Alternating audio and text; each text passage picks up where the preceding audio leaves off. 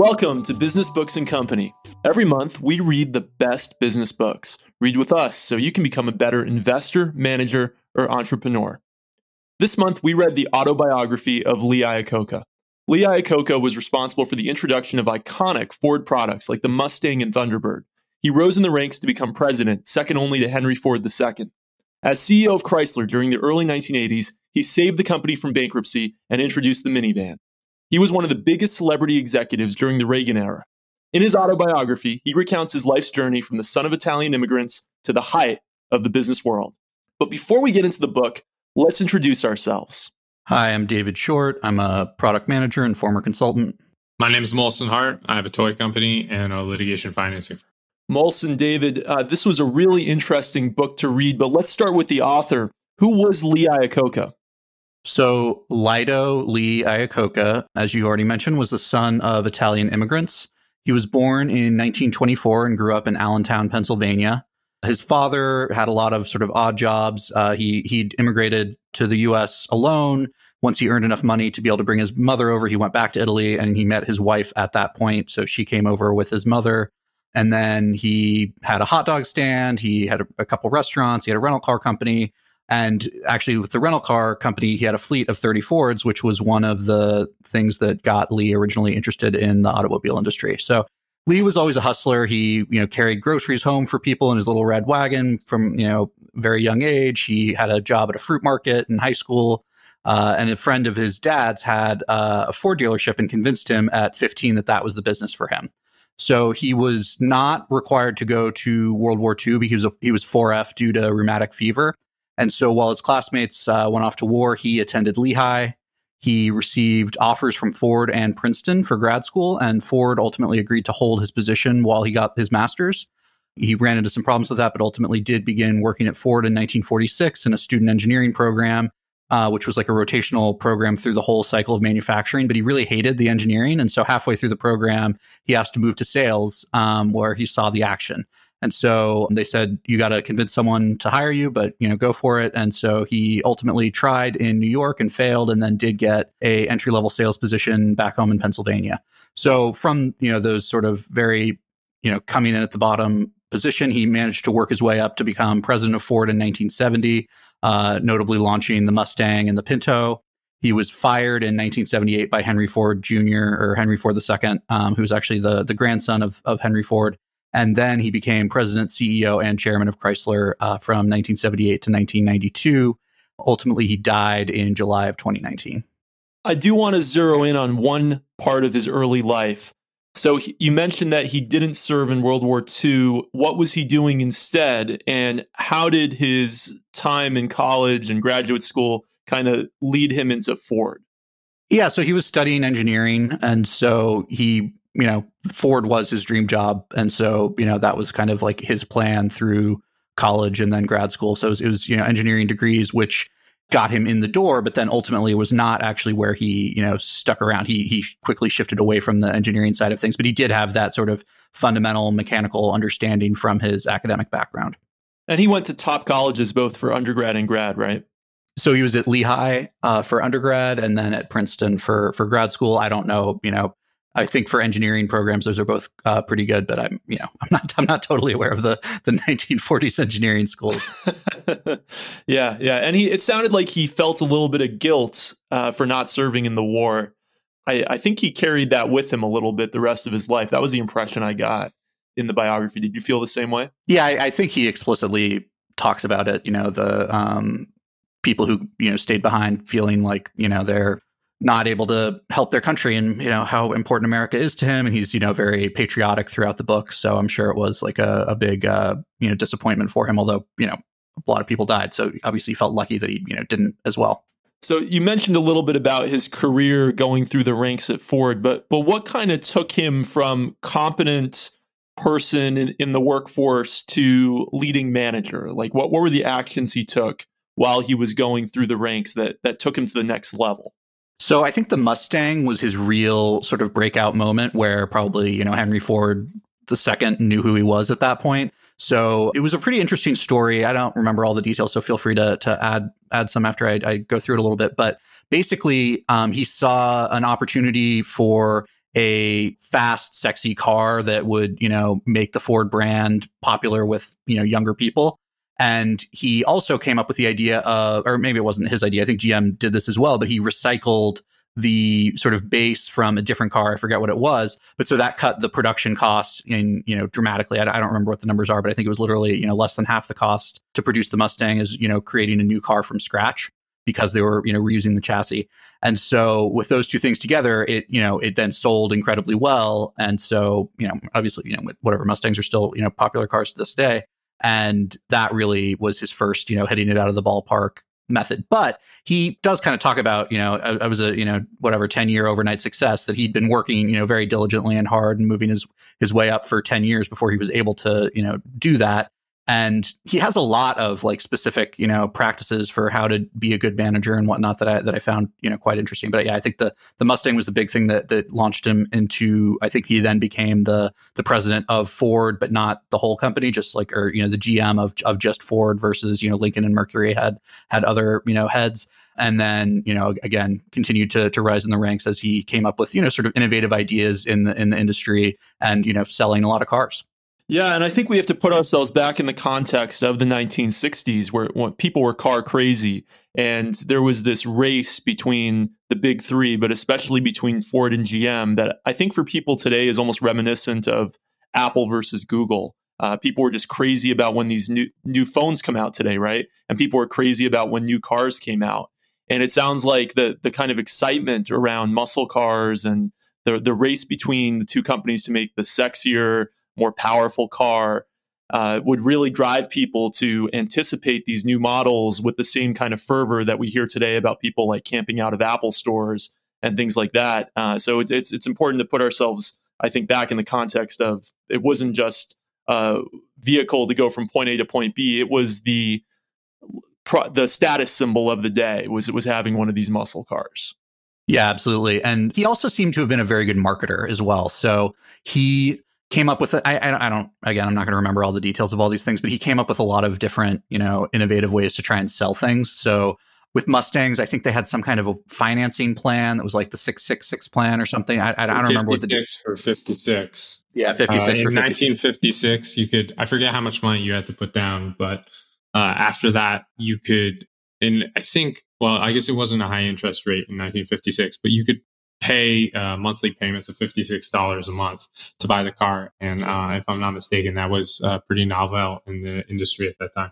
Yeah. And later on, he also, when interest rates were really crazy in the 70s, he implemented a policy where you'd get a rebate based off of how the interest rates rose. So basically, like sort of locked in I forget what it was, but like effectively a 15% interest rate or something. And so when interest rates did go up above that, yes, you had to pay that, but then Ford rebated you back to where you were. Maybe this might have been a Chrysler, actually. I think this was Chrysler.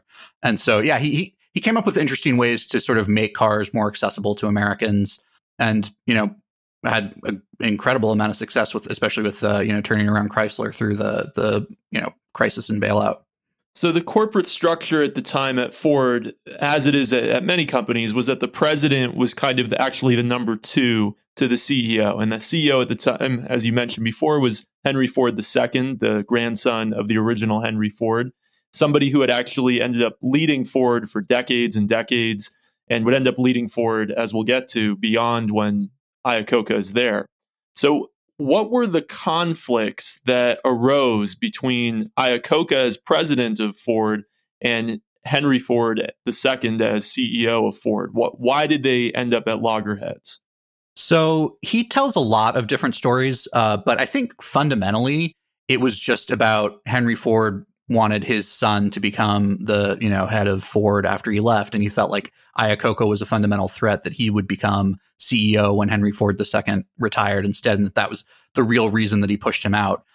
So I mean, Ford was a very lavish spender, so Iacocca didn't like that, but I don't think he really did anything because he's the CEO.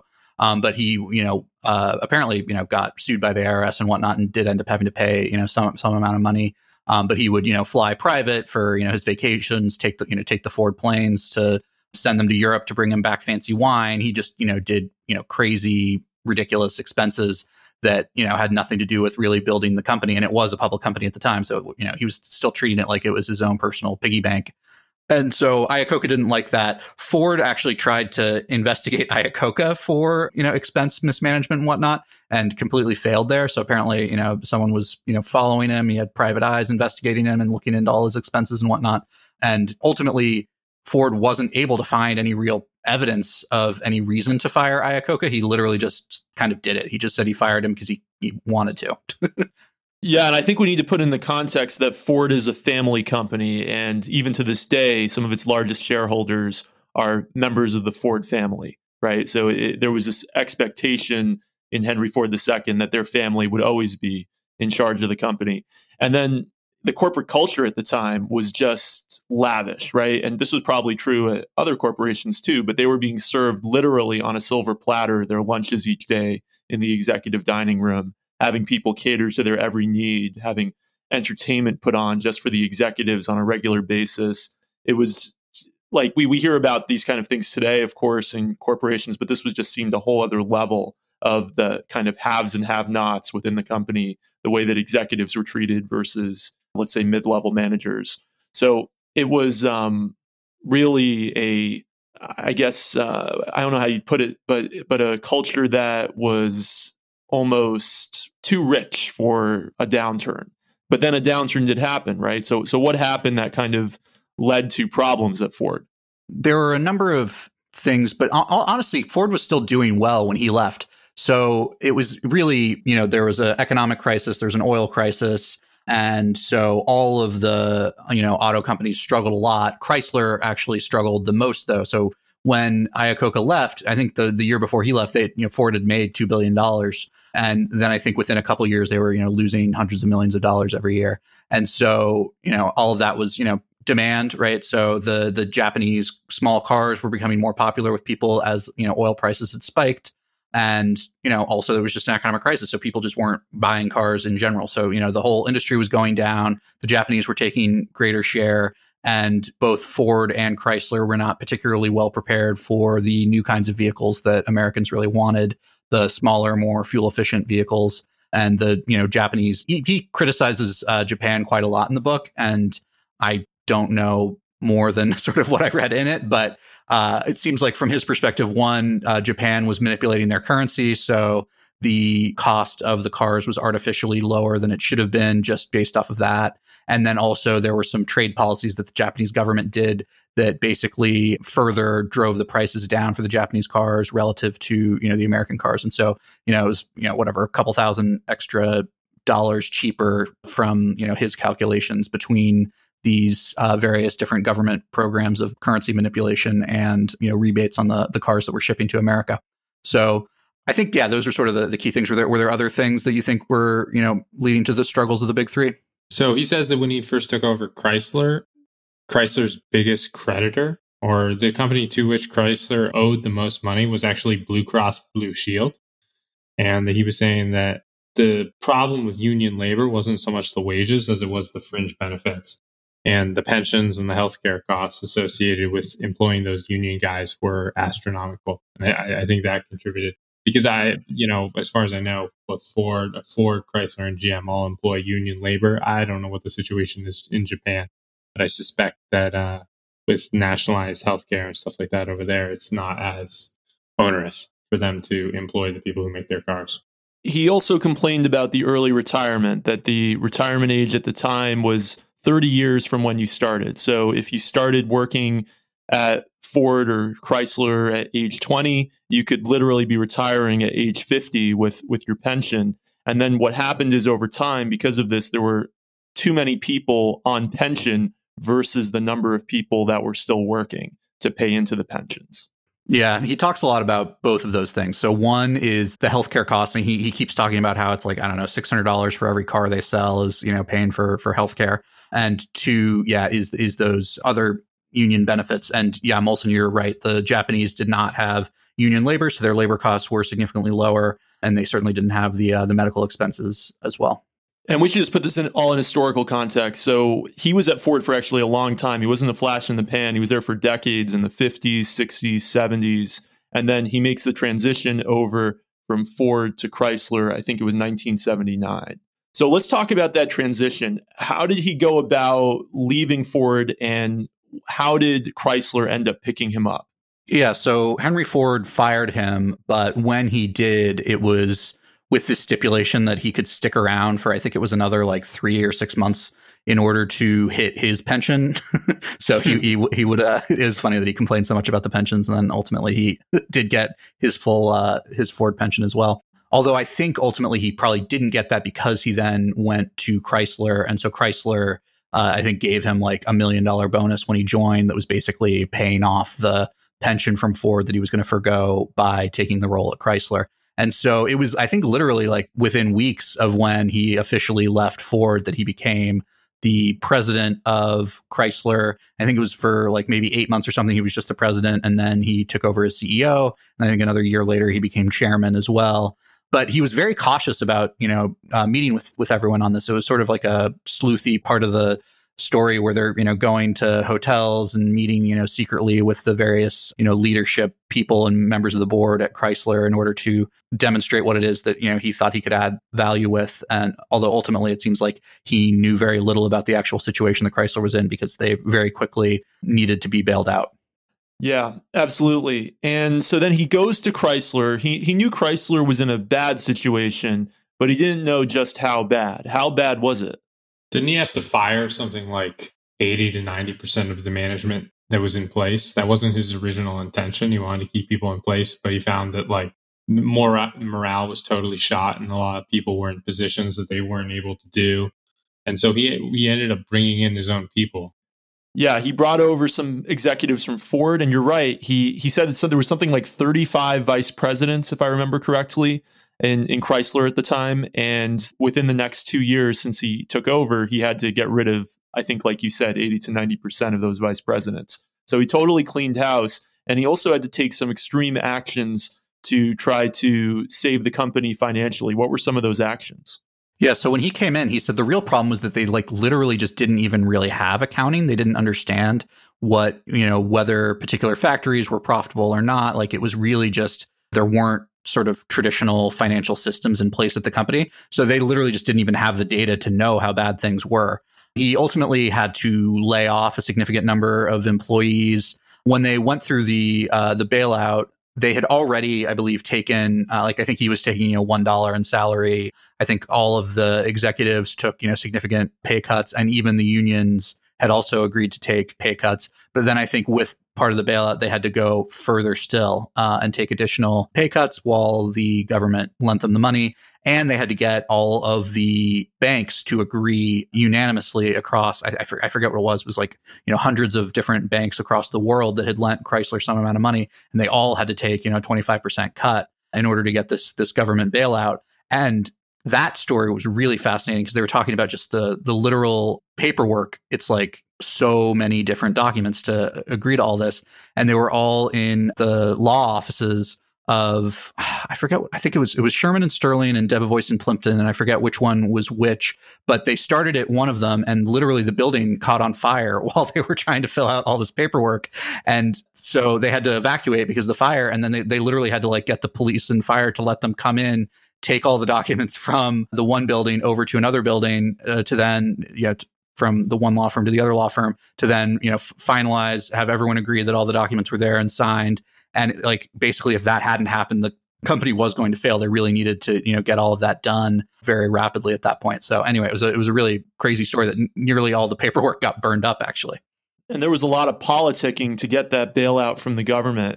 So what were Lee's like politics? How did he push this through the Congress and actually get this huge bailout? Yeah, so he talks about being very free market, and then it just seems like that's a complete like sham. So I think that's one thing that I'll like really push back on in this. Like he's very self-serving in this book ultimately, where like, I believe in capitalism and picking yourself up by your bootstraps, but I also don't believe in, firing 100,000 people or whatever.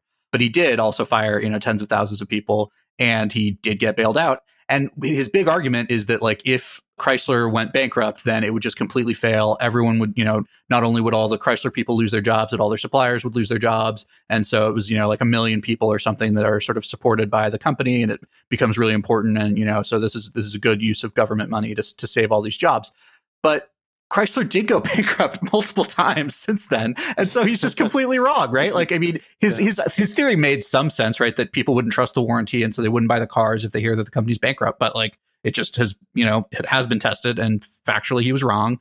The company was able to, it went bankrupt. So equity shareholders lost everything, but the company survived. Most of the jobs, continued. And so, I mean, he's just wrong. But the counterfactual could be that people just now, because that started setting a pattern of the company will get bailed out if anything goes wrong. People are like, well, I don't have to worry about my warranty because if the company doesn't do well, the government will just bail them out. Yeah, that's a decent point. So yeah, you're right. It might be a change in the human perspective or whatever on it as well, that we just assume that the auto industry is going to keep getting bailed out. So we'll trust them even if they do go bankrupt. I agree with you that he's very self-serving. So I think he literally says at one point in the book that he's basically a Republican when times are good and a Democrat when times are bad. And that's I think a lot of people actually feel that way in America. But at the same time, he does a lot of rah-rah, about what a big capitalist he is. And then he is basically the biggest proponent of bailouts in the history of maybe the country at that point since the Great Depression, maybe. Yeah, and he does make a big point about how many government loan guarantees are done, and that there was already whatever, I forget what the numbers are, but they got $1 billion, and there was already $209 billion in government loan guarantees at the time, and those do all kinds of things for other people. When the steel industry got bailed out, no one complained or whatever. But it seemed like he did complain. He complained about the other bailouts, and then he needed one. And I think he does acknowledge that it's, hypocritical, but then he kind of just plows ahead with this, I don't know. The whole last part of the book, I forget what the sections are called, but there's the Ford story and then the Chrysler story, and it's his plan for America. And it's just, I don't know. I really didn't I loved the first 3 sections of the book on, his life, his time at Ford, his time at Chrysler. But the final section, it just seems like he really wants the government to, bail out the auto industry all over again and start, restricting trade with Japan and whatnot. And it just seemed like, I don't know, he talks a good game about free markets and whatnot, and then just completely wants his industry to be supported by the government. But he also argues that Japan gets a bunch of unfair advantages from their own government between currency manipulation and then MITI, which supports industries, their industries in a bunch of different ways. So in a sense, that kind of makes his claims for government support a little bit more reasonable. Another question about that. So his request for a bailout needs to be kind of viewed in the context of kind of the bar. Isn't that his job in a sense, newly hired by the board, which should consist of equity and the people who are the shareholders in Chrysler who don't want their equity to go to zero. And then in a way, I'm not a huge fan of bailouts, but I'm a little bit more sympathetic to those ideas if you're not the cause of the bailout, right? He essentially inherited a failing firm. Was there anything he could have done in between him getting hired and his bailout that could have, saved the company? I think you make really great points, Molson. I think those are both really great points. And I agree with you that it's I can't quite go and say that he's a hypocrite because that was his job. It wasn't like he was a private citizen that one day was against bailouts and then the next day was for bailouts. As the CEO of Chrysler, he had to save the company. That is his number one responsibility, obviously. And the best path forward to save the company was to beg the government for money. So of course, if you have the hundreds of thousands of people who work for the dealerships, work for the company itself, and all the suppliers and everything on your shoulders, you have a responsibility to all those people to try to save their jobs. And so there's nothing, I wouldn't go as far as to call him hypocritical for having to save it, but it is very ironic that he had to go and beg the government when he had been against bailouts before. I think the other big point he raises is the regulation of the industry itself too. So all of the safety and fuel efficiency requirements that the government required, created a lot of additional cost for the companies, and it put GM in a much stronger position because each company had to do the same R&D to develop these new technologies that the government was requiring, but they could spread it out over a lot more car sales. So it just like inherently, hurt the smaller of the big three companies more than it did, the biggest.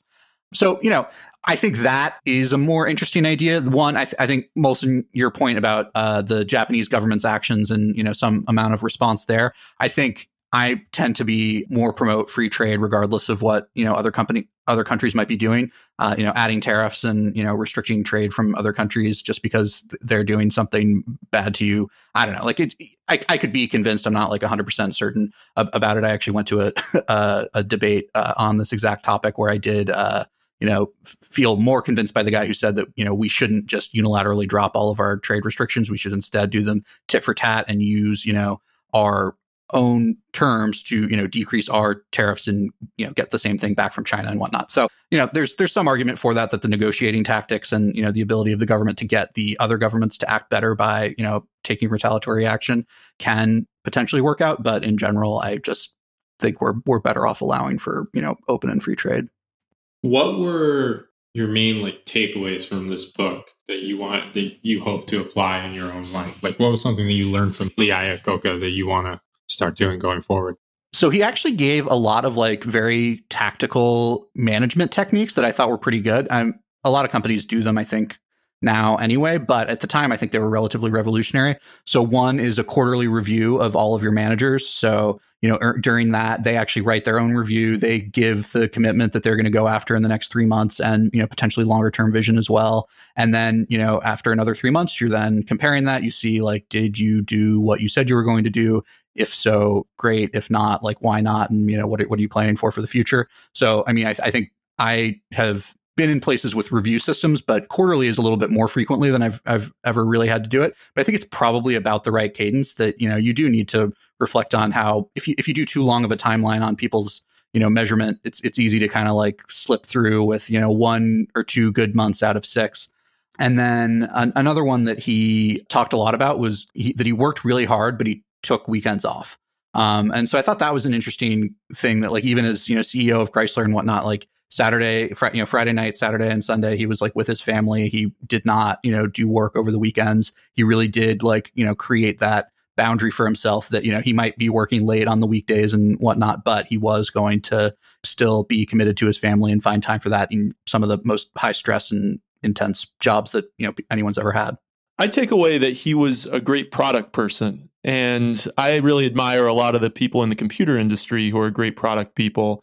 But his hits with the Mustang and the minivan, it wasn't like he was a one-hit wonder. There was also the Thunderbird in there as well. He really understood the business at a fundamental level and what consumers want. And he was a good marketer on top of that to then show them why they wanted the things that they were building. So he says that you can't save a company without good products, right? He says that's fundamental. And I think that's absolutely true. And I think there's too many people who try to save companies just from a financial perspective that don't look at the fundamentals of the product mix. And I was impressed with how he really looked at every aspect of the business at each of the stations that he was at Ford and then later at Chrysler. Correct me if I'm wrong, but he was a big proponent of not using intuition for the selection and design of new products, but instead things needed to be justified through pretty in-depth marketing analysis. Yeah, first, correct me if I'm wrong on that. But secondly, what would Steve Jobs make of Lee Iacocca's kind of product selection and approach?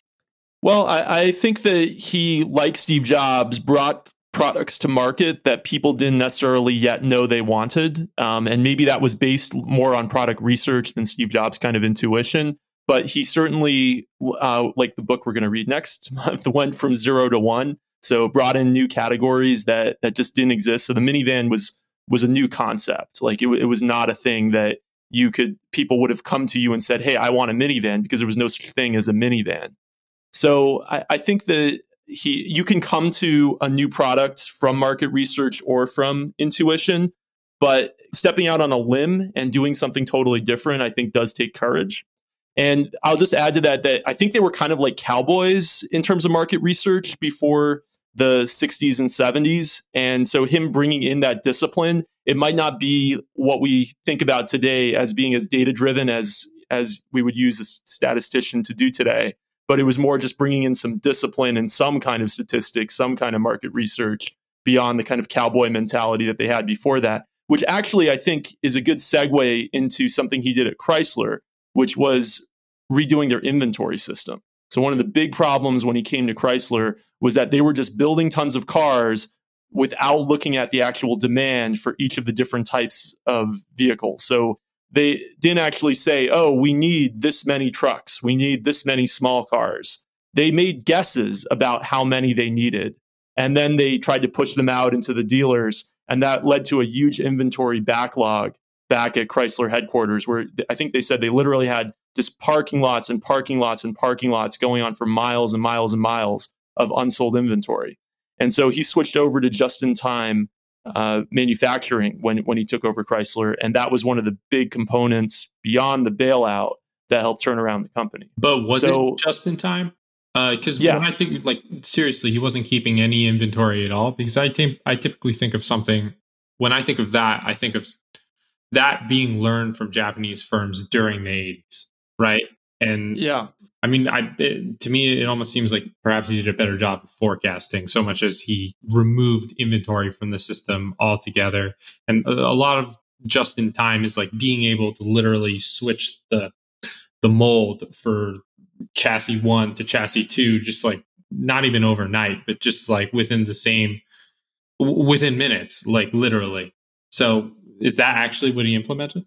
So he calls it just in time in the book. I don't know that it would, by your standard, be just in time, but it was certainly a radical departure from what Chrysler was doing before.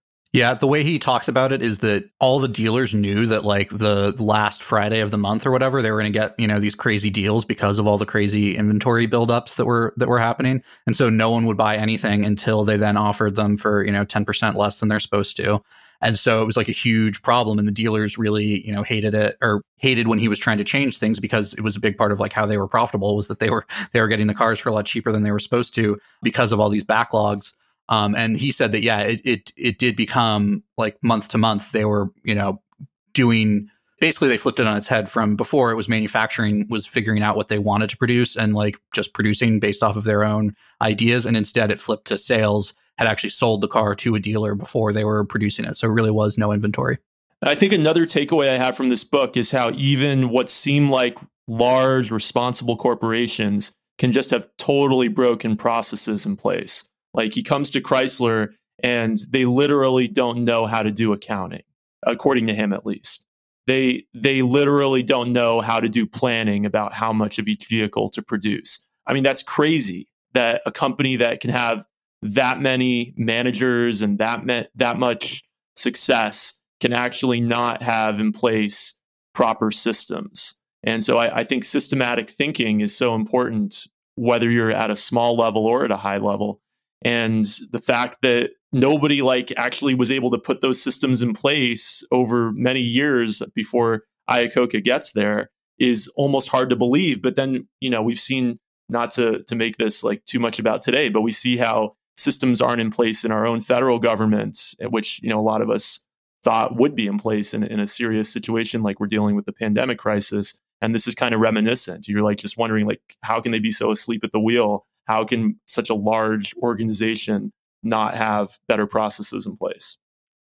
So how did Iacocca go about turning around Chrysler beyond just the bailout and the inventory system? There were some other changes he made beyond that. What were they? So Iacocca adopted a $1 a year salary. He spent a ton of time in the plants. And then he also he appeared in the commercials for Chrysler. And to me, it was very consistent with this idea that he felt a tremendous amount of regret for not being able to go to World War II, because he was kind of like making sacrifices.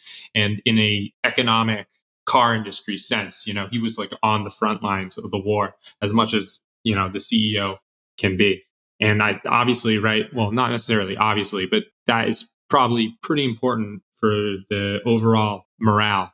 Another thing that he did is that GM's workers were paid more than Chrysler. And I think he motivated the staff by saying like, hey, once we get through this, like we'll achieve like salary parity between GM and Chrysler. And that's obviously quite motivating, just telling everybody, hey, you're all going to get a raise if we can get through this. Yeah, I love that. So he was kind of like a cheerleader for the company, both publicly and internally, even during this time where they had to do massive layoffs, and both at the executive level and also at the individual worker level. So he acted as somebody who was a point of morale boost for everybody, even when he had to make these difficult decisions that were really very unfortunate for a lot of people. So at the end of the book, he starts getting into politics. There's even a chapter called Making America Great Again. I believe that's chapter 28. And if you read the chapter, it's kind of like right out of Donald Trump's playbook, some of the policy ideas in there. What are Iacocca's political ambitions during the 1980s, and what were his political ideas? So one of the things that Iacocca wanted to do is create a critical industries commission. And he felt that, if I'm not mistaken, that the auto industry was definitely one of those. That, in a way, feels quite prescient today in 2020, given that we have no medical supply chain. Yeah, the other thing that he focuses on a lot is the federal deficit. So he talked a lot about how the deficit was now $200 billion, and it was growing. We're going to have $1 trillion debt soon. And so he believed that the president should go on TV and announce that he's going to cut the federal deficit in half, and that that would be the greatest investment binge in history. Everyone would be super excited. And so he said, I forget the exact details of how he would do it, but basically it was like a big cut in military spending. The Democrats have to find a way to cut social programs, so he doesn't specify how they're going to do the cuts, just says they have to. And then he says that they're going to increase taxes on, I think it was gas tax, and I forget, there was some other tax in order to, cut the deficit in half. He calls for energy independence, limits on Japanese market share in certain markets. Like David said, restructuring of federal entitlements, the training of more scientists, engineers, and technicians, incentives for research and development, rebuilding the nation's infrastructure, and also monetary and fiscal policy. He was a big believer in Japanese currency manipulation. Perhaps he would have liked us, the United States, to counteract that in some way. I mean, a lot of these suggestions are pretty good. It's just the devil's kind of in the details. Like, how do you implement that? Like David said, it's like, oh, yeah, sure, great. Let's cut the federal deficit in half.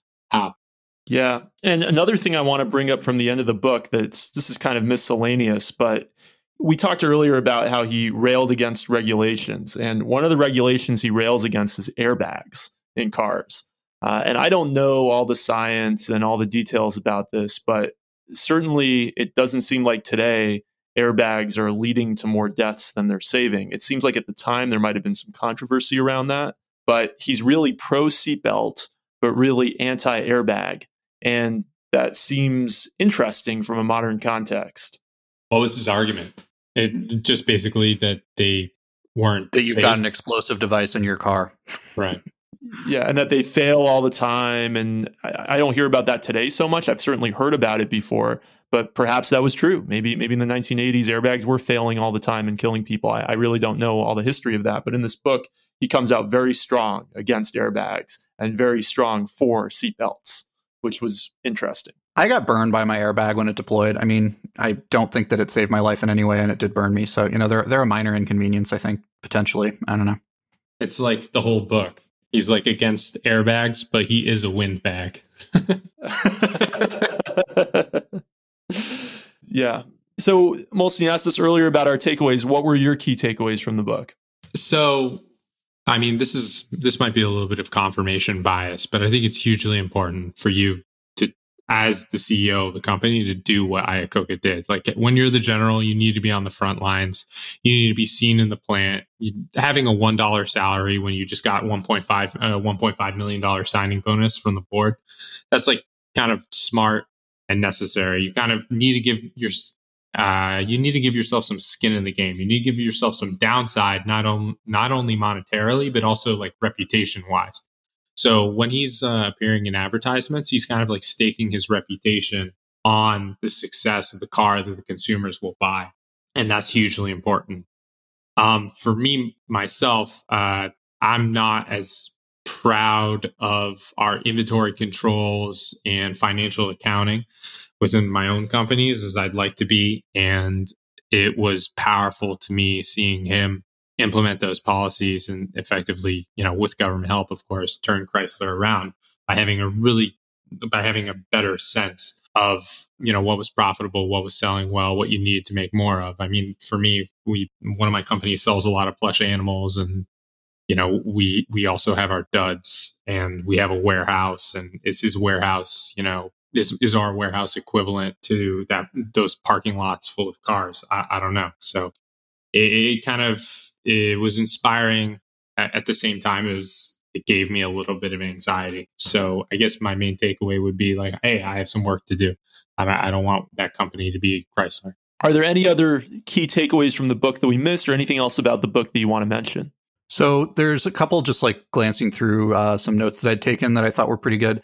He's big on decisiveness as a leader. And I think that is really important, that, he does want to do market research and stuff like that, but like, don't just spend forever in the lab. Do like get enough information to make a decision, and then make a decision quickly. Don't just let things, spoil on the table. He talks a lot about sort of like heart, and that you need people who like really care, and that it's actually really hard to figure it out even in interviewing. That let me see, I have a quote here. There are two really important things about a candidate that you just can't learn from one short job interview. The first is whether he's lazy, and the second is whether he's got any horse sense. There's no qualitative analysis to check out whether he's got fire in his belly or whether he will have savvy or street smarts when it comes to decision time. So I thought those were good too. I think he basically just said it's like kind of your gut, and like potentially you meet with people multiple times and get dinner with them and stuff like that to try and figure this stuff out. But that like, it's those are really important. It is really tough to, identify that in your workers. Did he say that you could identify any of those attributes in an interview? He said there are two really important things about a candidate that you just can't learn from one short job interview. Okay. I try and find it in the book and see if he goes into more details on how he figures it out. I think he basically says like, no, it's like basically you have to kind of work with people to really get it. And so it's like oftentimes you do end up hiring duds and then just having to get rid of them because you do figure out one or the other of those things is not the case. I'll add my own interesting tidbit is that he was really like a huge business celebrity in the 1980s. Like he was right up there with other big 80s business celebrities like Steve Jobs and Donald Trump. And this book itself was a number one New York Times bestseller. In fact, it was like a really well known about book. I asked my parents about it, and yeah, they all knew who Lee Iacocca was, and they had seen him on television all the time. This was years ago when my dad was still alive. Like he knew all about Lee Iacocca. So he was like a very, very public figure. And I think that his life story really appealed to people, being the child of Italian immigrants, rising through the ranks, doing battle with Henry Ford II, and then doing these commercials where he seemed to be like a straight talker, giving people guarantees about the vehicles and things like that. He really was like a public face of the company and a big celebrity in and of his own right. And I think that having that in a CEO is really a huge asset. So having somebody that people like and is a public face for the company, most companies don't have that. And I think that probably helped a lot in the turnaround of Chrysler. If I were interviewing Donald Trump, maybe one of the first questions I'd be dying to ask him would be like, tell me about Lee Iacocca.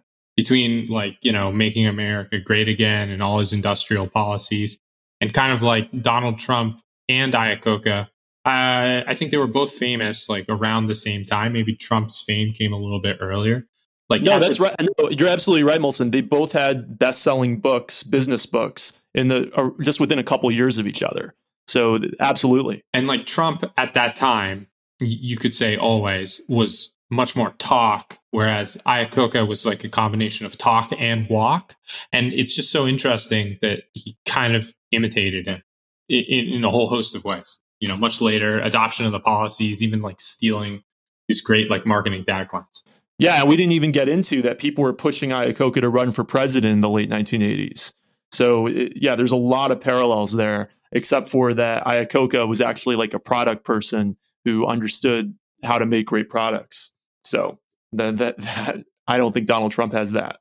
Can't make tests, that's for sure. Yeah. Okay, so what are we going to be reading next month? Yeah, so our next book is going to be 0 to 1 by Peter Thiel. Peter Thiel was the founder of PayPal, an early investor in Facebook, created Founders Fund, and it was largely a venture capitalist essentially at this point.